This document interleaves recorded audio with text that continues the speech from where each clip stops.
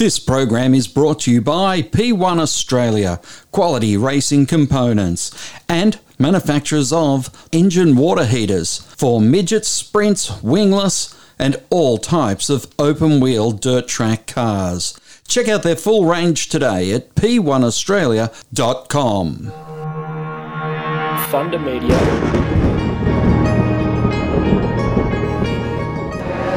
Hi, I'm Jack LeBrock. Hi, I'm David Reynolds. Hi, I'm Chaz Mostert, and you're listening to Inside Supercars.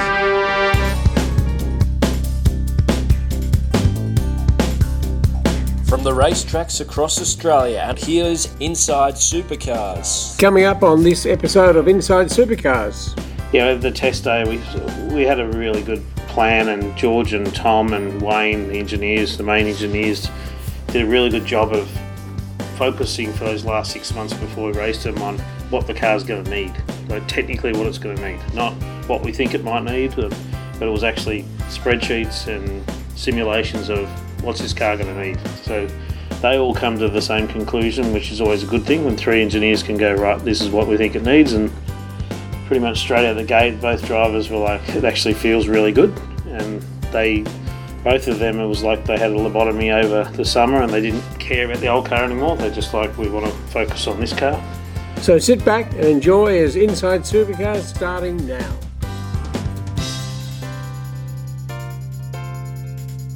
Welcome to Inside Supercars, Tony Whitlock, and continuing our team briefings for the 2024 season, I'm with Barry Ryan at Erebus Motorsport. My first visit to this much larger enterprise than last time I saw you in Moorabbin. Yep. And it's a very impressive resource that you've got here. And obviously it's going to be changing soon again, you're saying. Yeah, thanks, Tony. Good to be back into the 24 season. We've got a great little workshop here, but we just want to make it a bit more user friendly, and like we've said, our on-track performance is really strong now. We want to make our off-track a bit better, so we're going to make it a nicer place for the guys to work. As in, it's very cold in the workshop in winter and very hot in summer, so we're going to climate control the workshop, make our reception a lot bigger, so we can put our championship car in there and stuff, and spread our trophies out a bit more, and just make it a nicer place for sponsors to turn up and go, yeah, this is one of the coolest workshops in Australia. And instead of it's okay, but it served the purpose for doing what we did, and we won a championship. So the workshop doesn't win you a championship, but it can help the off-track stuff and your fans and the sponsors. So you've got 16 people, you said, on staff? Yeah. Okay. And plus the odd contractor like George Commons, etc. And everything else is bought in, sort of thing, as in the engines are flown in, and you said that the sub-assembly, gearboxes go out. Yep. But other than that, it's all built in here or at Mount Gambier. Yeah, all the fabrication side of it is done in Mount Gambier by Jimmy. Machine shop, we don't have CNC machines here, so we rely on outsourcing that stuff. But between Brad Jones, we've got a great working relationship with those guys. Flexi Cut around the corner, Robbie O'Brien. We've got plenty of resources that we use there that are really helpful, and try and work with teams as much as we can to try and keep the money in the sport. Gearboxes we send out for the transmission off to a guy we've used for 5 or 6 years, and it's just easy. He does a really good job. He's Formula One quality sort of engineer. But apart from that, everything else is in-house, all sub-assemblies and put the car together and all that, Okay. Now, you've shown me that the new cars 7 and 8, your chassis, that's the 7th and 8th chassis that have been built by Erebus Motorsport. Yep. Obviously, in VF days, there were those cars. Yeah. And how many of those do you still keep, VFs? We've sold, obviously Terry owns 2 of the VFs that we had, 2 of the ex-Walkinshaw ones, and we sold him 1 of our ZBs. Right. Okay. Which was, I think, number 3 from memory. Yeah, okay. Yeah. All right. And unfortunately, it was Will's car that was brutally damaged in Adelaide. Yeah. Was it a turn 8? I can't remember the incident. No, turn 4. Turn 4. Yep. Oh, yes, of course. On the outside of Anton, Yeah. And, of course, the championship car, you want to keep it intact as a championship car.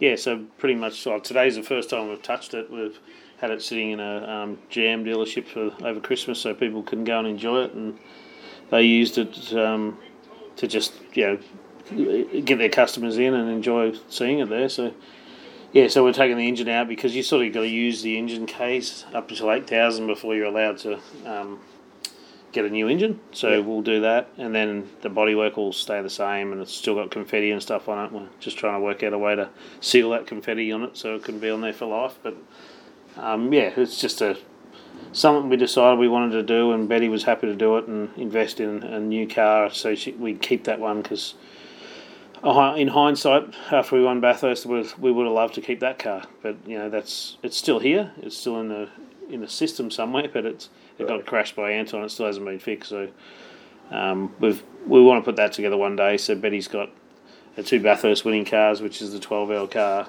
a supercar, and a championship winning car in her little museum that she's got at home. She was telling me in Adelaide about her garage underneath the new house she's built. We call it a museum. Yeah, a museum, which sounds like there's plenty of room, Yeah, no, it's pretty nice. Like she's proud of what she's done with that house she's built in Robinson, and it's it looks like a little 1-bedroom cottage sitting on top of. But when you walk inside and underneath, it's way more than a 1-bedroom cottage. Right. Okay. Now, you had a stupendous year last year, and of course, the amazing thing was with that year. I mean, it was highly touted, and it was proved true that these young drivers, the young ones in the pack, are going to be the ones who most benefit from these cars. They're going to be the ones that adapt quicker to the cars. I actually remember Will saying to me at Phillip Island, it was a TCR round, but Will saying to me, he says, as long as Shane keeps on whinging, will we keep winning? Yeah. And so it was. Unfortunately, Shane probably did himself in the head more than likely. But the extraordinary thing about last year for you guys was round 1 to round 12 pole positions. Brody and Will, between the two of them, sort of extraordinary job. Yeah. When did you know, at what time, was it on the test day when the cars rolled out, what was it that you saw in the car that this is going to be a winner? I think right back to the initial planning of how we were going to build these cars, I probably knew that this was going to be a good opportunity for us to take a step, against our competition. And that's purely just, everybody does a good job, but when we decided to do it a certain way and invest a bit more than others in the jigging of the chassis and all that sort of stuff, and really focus on how can you make the wheel bearings nicer and all the stuff that you probably didn't have as much control of in the older car because we didn't do some of that stuff, and we took some of the more sub-assembly stuff on for Gen 3 and built it all ourselves. And at the test day, we had a really good plan, and George and Tom and Wayne, the main engineers, did a really good job of focusing for those last 6 months before we raced them on what the car's going to need, like technically what it's going to need, not what we think it might need, but it was actually spreadsheets and simulations of what's this car going to need. So they all come to the same conclusion, which is always a good thing when 3 engineers can go, right, this is what we think it needs, and pretty much straight out the gate, both drivers were like, it actually feels really good. And both of them, it was like they had a lobotomy over the summer and they didn't care about the old car anymore. They just like, we want to focus on this car. There was always things that were different to the old car, but they just didn't focus on it, and they just focused purely on what was going to win them races in that car with that aero and that brake package and whatever else. So I think attitude was a big thing in making sure that Brody and Will just, went out straight away and were fast. Okay. As you know better than me, I can remember being written on John Faulkner's walls back in the 90s. Poor preparation, whatever. The 6 P's, piss poor preparation prevents... proper preparation prevents piss poor performance. Yeah. Okay. So right from that very first test day with the new car, I mean, I know teams have very strict regimented. This is what we're going to test. Right from those first results of seeing those things when they happen, when you were doing those tests, did you say, "Wow, yeah, that's it. We hit those marks"?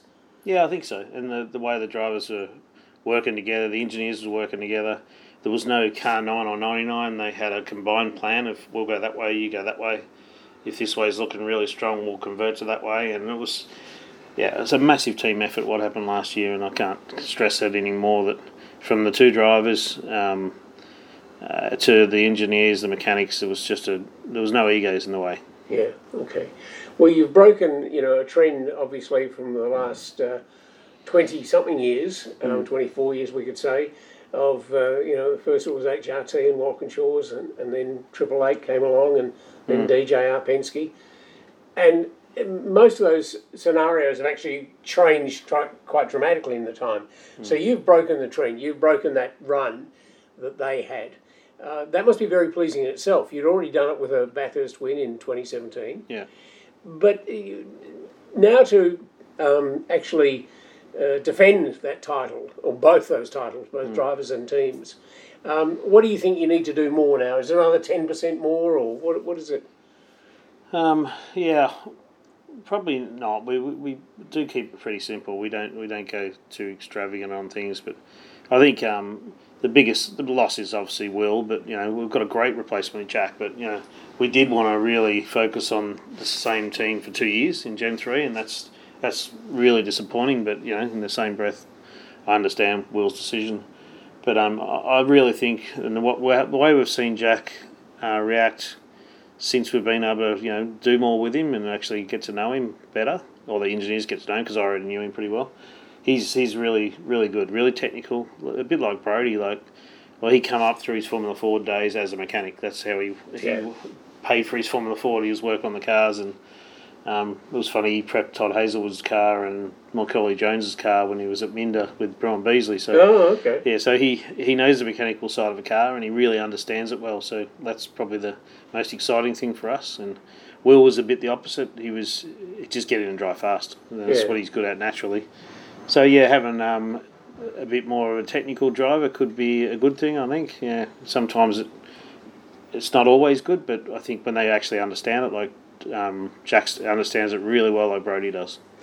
I imagine that the impact on Brodie will be quite profound in terms of his development as a human being, as somebody not just in the car, because he now has the backing, not only of your team, of course, but of himself, that self-belief, and when you're somebody as fierce as competitor as he is, to have actually now achieved, the first step of his goals in life, I imagine. Yeah, Brodie's a really intense guy, but he's really passionate about what he's doing and always wants to do it better. Doesn't matter how. If he's on pole, he wants to be on pole by more. So, that side of it. I know at the end of the year he was really drained. Like, you probably wouldn't have seen it. He did a good job of hiding it. He was really good in the media at the end there, and but I know he needed a holiday, and that I think just mentally he really drained himself to try and stay at that level that he got to. And it is hard. It's intense. He's still only 26 years old, so he's got a lot of life lessons to learn, and we're here to make sure he learns them and support him as much as we can. But he needed that break, and he's been pretty quiet in the off season. Where he's just fully focused on doing it again. And like he said in the press that he wants to have a legacy. He wants to be a multiple champion and not just one championship and be forgotten. Yeah. Is he married or a wife? Or no, he's got kids? a girlfriend. Yeah, got a girlfriend. Yeah. Okay, and they live together up in Brisbane. Yeah, Gold Coast. Gold Coast. Yeah. Yeah. Okay. Yeah.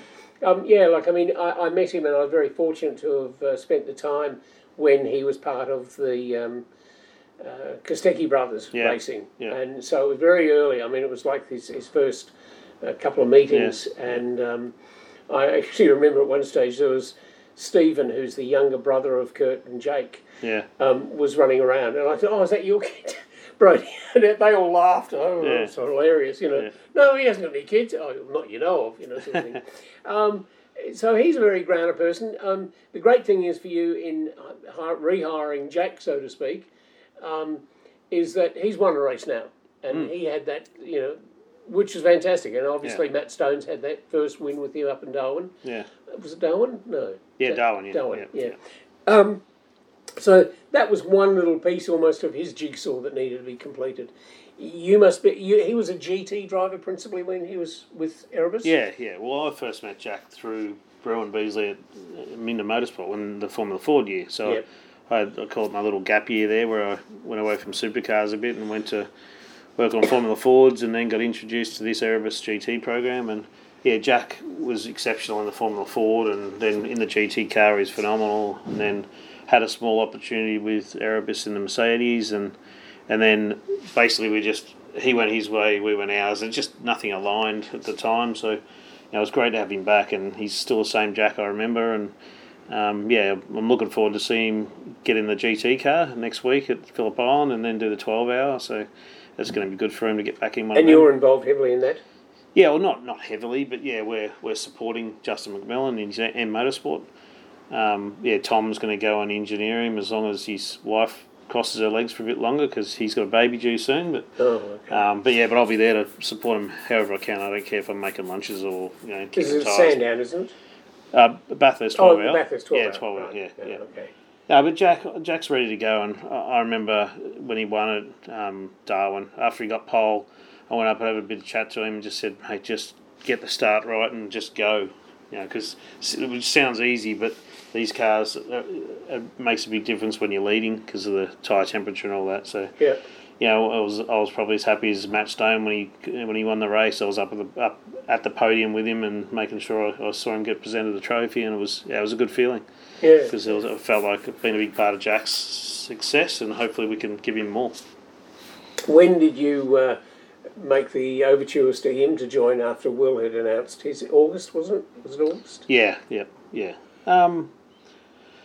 I guess straight after Tail and Ben, there wasn't probably a driver in pit lane that didn't call us. So Jack was probably he took a bit longer to call us, and I sort of had him on my list, and I thought, I don't know where he's at, whether he's gone to contract or not. I don't like poaching drivers, so I probably didn't go ringing anyone, really.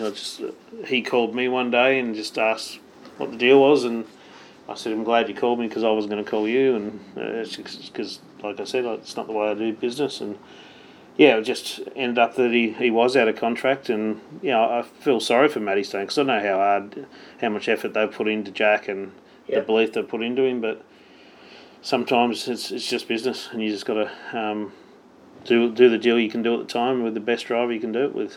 Yeah, okay. Yeah. One of the other things that you introduced, I think it was last year, was Coca-Cola. Yeah. Which they must have been over the moon as to suddenly walk into, bang, we've got a championship. Yeah, we'd had a pretty good relationship with Coke for a few years, and they'd obviously just given us drinks as part of a partnership, but then there was the year before where they really wanted to sponsor us, and the boosting sort of it didn't align, and they only wanted to do one car, and then there was the opportunity once Boost spat the dummy and pulled out that we started a conversation with them, and they were really keen, and it's just the planets aligned, and they're great to deal with. Obviously the biggest brand in the world, really, so you can't go wrong with having Coca-Cola in the side of your car. Are you the chief contact for that company? No, not really. No, Shannon does most of the management with that. Okay.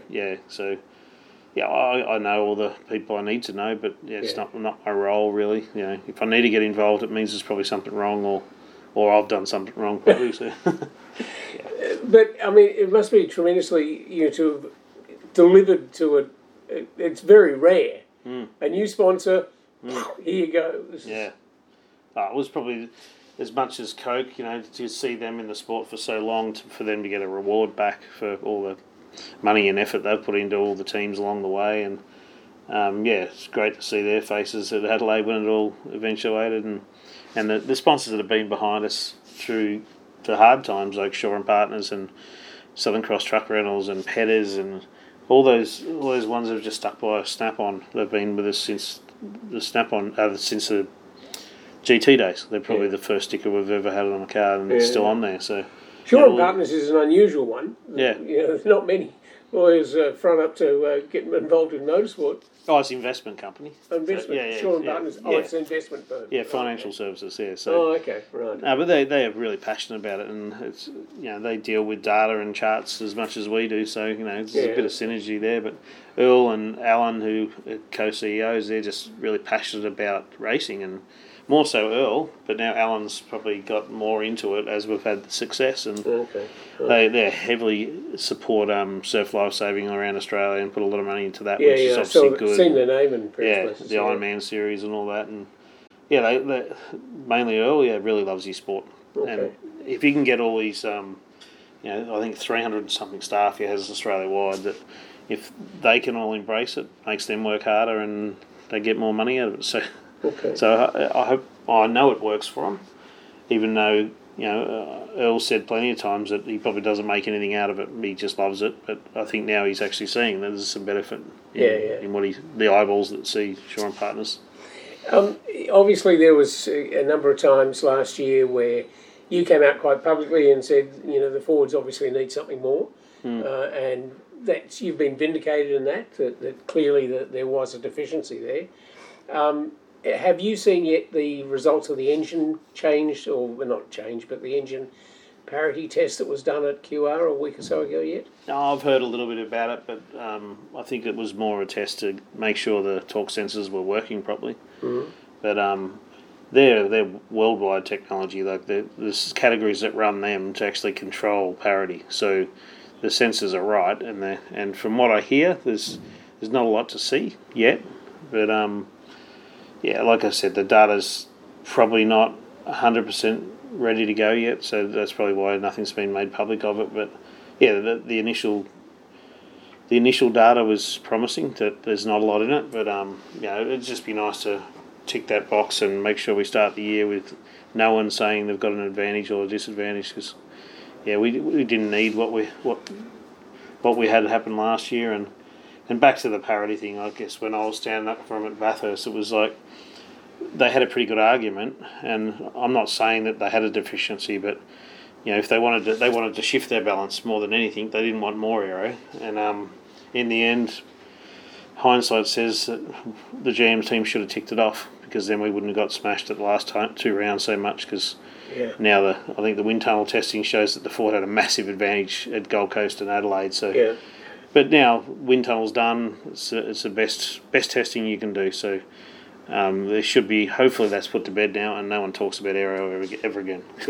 Until there's a new model. Okay. Did you go for it? No. Okay. There's no teams invited. There wasn't enough room, and you don't need that many egos in a room. You just need the right people in the room to make the right decisions. And I think you came out, in fact, I'm pretty sure you did, spoke at the winners' press conference about the involvement of Tim in the role he's now moved into. That your enjoyment of having somebody who knows what team things are about, rather than somebody who'd been removed for too long. Yeah, I think Tim's going to do a really good job. I've got a good relationship with him. Most people in pit lane have, so I don't think anybody's going to be sweating over, Tim doesn't like me, or he's actually pretty easy to get along with. So, and he's very up to date with where Gen 3's at a team level, so he can transfer that into a sporting administration level, I guess, and help us cost save and get the technical side right, and know the right people to talk to in the teams that are going to give you the right answers, not just the answers that they want to hear. Without going into too long a list, are there things, myself and a large number of other people are disappointed there's only 12 rounds still. Would that be one of your disappointments about the season? I mean, the fact there's no Phillip Island, there's no Winton.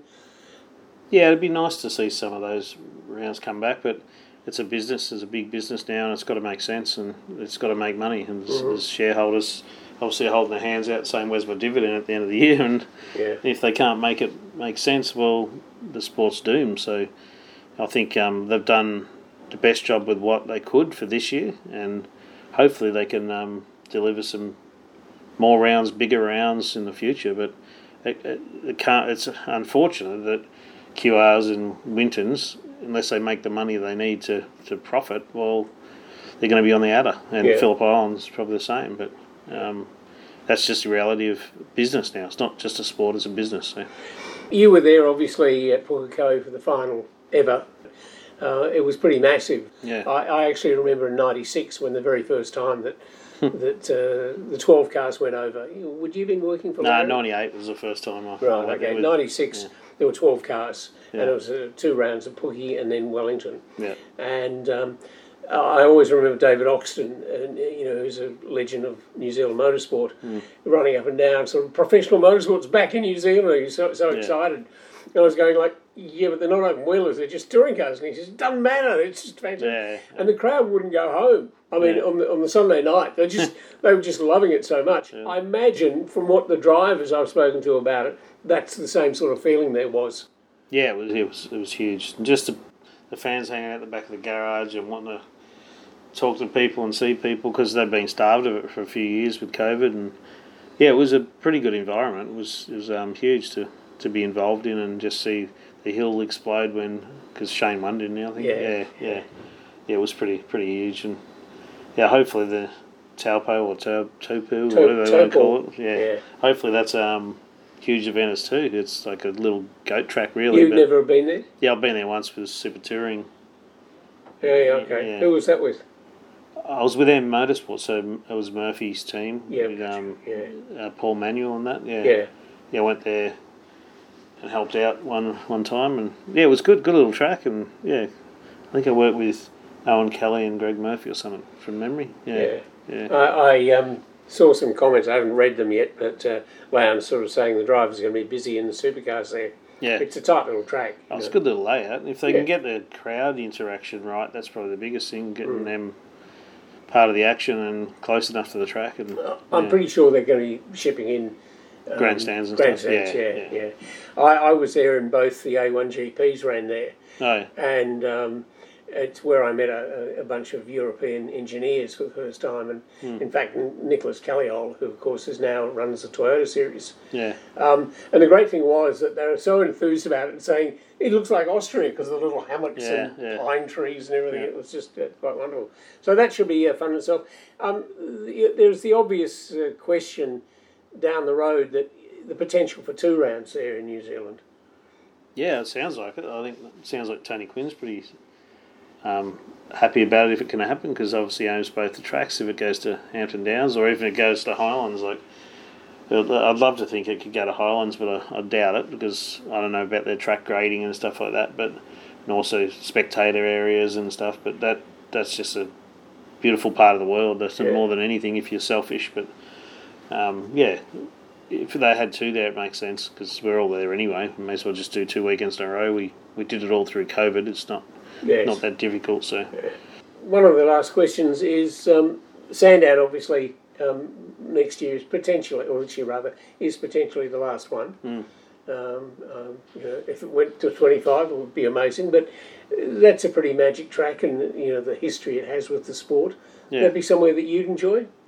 Yeah, it's always a good event, and the track lends to good racing, and yeah, it's going to be sad to see it go, but I guess big business and housing takes over sports events, and it makes sense for probably them to turn that into houses because making noise there isn't really appreciated anymore, and horse racing, there's enough tracks around. So you're not far from there, are you? No, not really. No, indeed.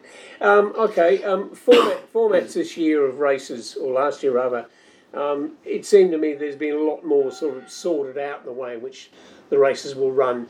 The combination of short and long races, that all seems to work pretty well now. Do you feel that comfortable with it all?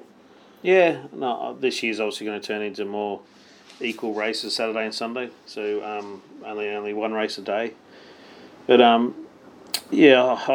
probably like more races and race starts, and you get to the end of the year, you've done 28 races instead of 22. But I don't know, it doesn't really matter. A race is a race. You still got to get pole and try and win. So as long as we keep doing that. Which does lead also obviously onto the wear out on crews, because you've been faced with for some years now the problem of trying to recruit people. The sport itself has been chewing up, and when you have those heavy weekends where you are back to back to back sort of things, it makes it very difficult. That's still a problem? It sounds like it is in a lot of teams, but we manage it pretty well here, I think, with our crew. Most of our crew have been with us for at least 3 years now, and we really make sure that they get rest. So once we get back from race meeting, they have a few days off, and if we can have a long weekend, even if it's not a public holiday, we have a long weekend, and we don't work crazy hours. We pretty much everybody starts here at 7:30 and they're all gone by 4. So the boys, Brad Tremaine and Brad Packham down there in the workshop, they manage it really well, and they train the guys really well. So we've just got a really good structure that's just a happy place to work, and when you have those big long weekends, all you need is a break, really, a couple of days just at home chilling or down a pub, whatever they want to do, and they come back refreshed. But if you turn into busy weekends and then you have to be at work on Monday, well, that's where you get worn out and you just, why bother, sort of thing. Yeah. In terms of involvement in the business of the supercars, do you don't have any role anymore on commissions or any of the things? Yeah, I'm still on the commission. Oh, you are? Yeah, I'm Okay. still on the commission, and of sort of the technical side of the technical working group. I get involved in that sometimes, but Brad Tremaine's sort of he took that over towards the end of last year. So I'm trying to make sure that transitions well, because it's not as easy as just going in there and saying, yeah, I know I'm a mechanic. You've got to have a real feel for what the business needs as much as what your team might need, or what other. It's a role where I enjoy it, because you've got to take your team hat off and think of what the other teams might want as well as you, and you can make a big difference if you're going with the right attitude. Yeah. Given that this is year 2 of Gen 3, I found it quite remarkable last year, the number of times, not that I had people say to me that they wanted to work with other teams, but there seemed to me this very strong feeling around the paddock as such that we've got to make this work. There's no point bitching about it. There's no point. It was. It reminded me, in fact, of China when we went there, in that there was, we've got to make this weekend work. Yeah. And that seemed very strong feeling up and down pit lane.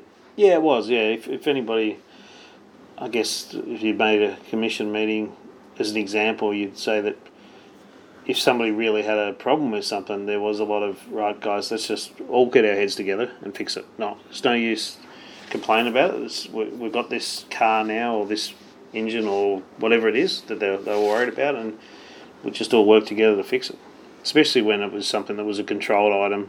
There's no advantage for anyone. Like, let's just get on with it, fix it, and a lot of times we all work together to make sure we got the pricing right, to make sure that we could make, if you have to make 2 parts for your own team, you may as well make 30 parts, and everybody benefits out of the cost reduction. So a lot of that's still going on, and the more that goes on, the better it's going to be, because it's crazy. All the teams making the same parts. We've got to make that better, that we share the load a bit and reduce the costs. I saw that article some short time ago about the wheel bearings, replacing them, upping them in size because they were inadequate. Yeah. Is that all now resolved? Is that all done? Yeah, it's more that they spec'd the original wheel bearing was just a radial bearing, so the radial bearings don't take a lot of load, especially when you bump wheels.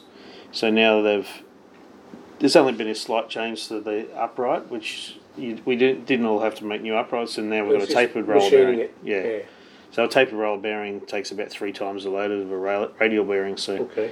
We didn't really have any problem. We had one almost fail, but we caught it before it failed. But they had a short service life compared to what we used to. But as we all know, from history, with tapered roller bearings, they'll go probably for 2 years. And even when you have a wheel-to-wheel bump, they'll probably still be fine. So, it's the right call. And unfortunately, it probably should have been tapered rolls in the first place. But you want to go with something that is a bit more technology, I guess. Must have been the plan. But tapered rolls are, they've been around for forever, and they do the job. So because everybody's on it, there was no use making something that was aimed at performance, which is more what the radial bearing was aimed at. But now we've all got tapered roller bearings, so it doesn't matter. Okay.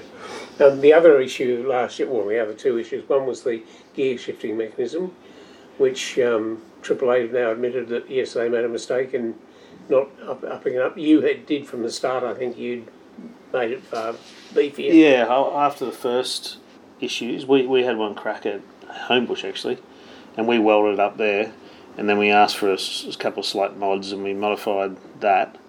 But then we wanted to go another level, and we redesigned the feet a little bit. Yep. It wasn't a huge thing, but it made it probably 200% stronger. Yeah. And for some reason, AAA either missed it or didn't see a need to update it for Bathurst, which was a bit crazy. But they got caught out. But but But I think that's fine now. Nobody's had a problem since we did that last mod, and I think everybody runs that now. So you can make everything better, but I don't think that's anything we need to focus on. Yeah, and the other one, of course, the big bogey was the steering rack. Now, that's been changed, or has been changed, or is going to be, or No, it's staying as it is. Staying, Yeah, okay. there's it's still the Italian. the Sportec thing. Yeah.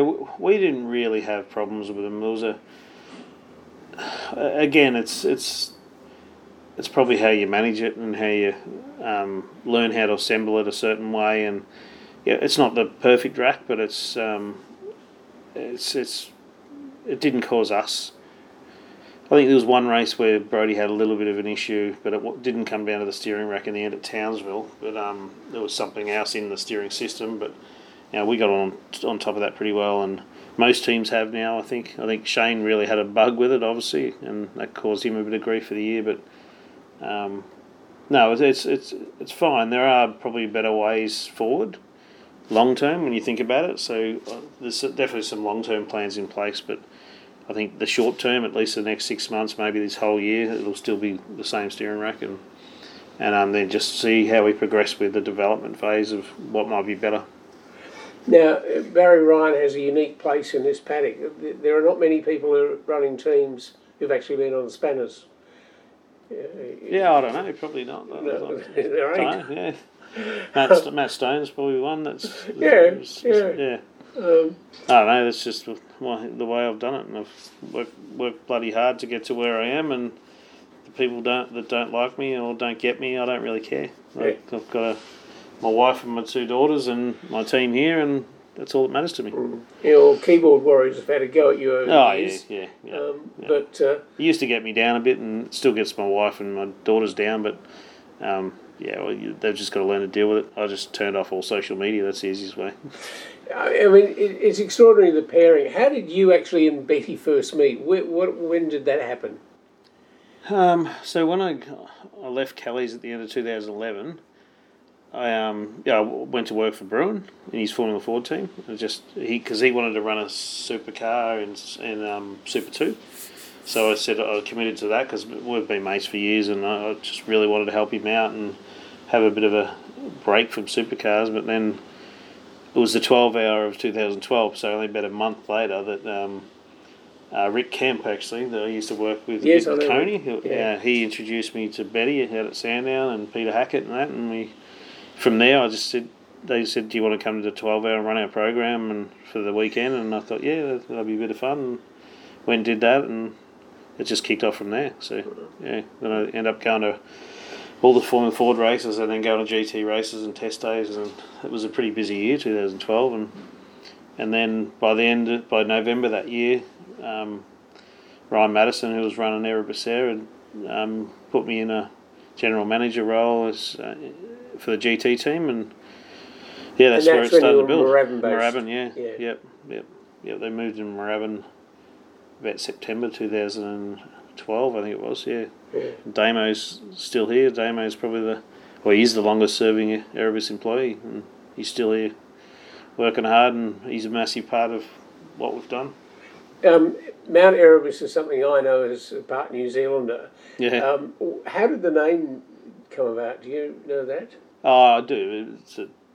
It's a bit of a spiritual thing, I guess, with Betty. It's the god of darkness, I think it is, or the chaos, or something like that. Yeah, it's something to do with Greek mythology. Yeah. You've worked in a number of supercar teams. When we first met, John Faulkner's, and obviously Kelly's, which was a very different organisation to what you run here. And I mean, Kelly's never reached the pinnacle of what they should have for the investment, the time, what they put into it, and which is unfortunate. And I feel sorry for them.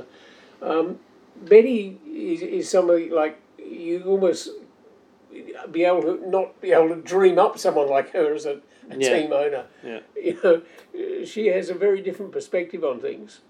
Yeah, definitely. She's she's probably I'd call her one of my best friends now, and she's just a good person. Like, you can always get on the phone to her if you got an issue, and she'll talk to you and give you her perspective. And if you need to toughen up, she'll just tell you to toughen up. And she's just a good person, and she's obviously had a different and hard upbringing. Like, even saying hard, like, she was obviously in wealth, but but it wasn't easy when you hear some of her stories about, she had to make appointments to visit her dad and stuff because her dad was always so busy, and her mum died when she was really young.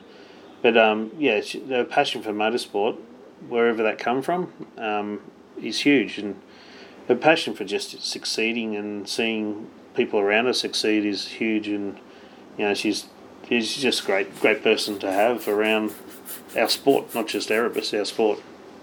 Have you and she and Daniel, had to sit down and chat about the new season and what you need to do? Sort of? Oh, yeah, we talk every couple of days, but it's just try and do what we've been doing. We don't need to do anything crazily stupid. We just got to keep focused on what we're doing. We're always ticking new boxes, and you probably saw down there they got these people in today with a new measuring arm to make sure we can measure the cars more closely and be a bit more on top of those sort of things. And we'll invest in bits and pieces. We're investing in the workshop and tools and equipment, and how we look. We want to bounce out and look better than every other team now.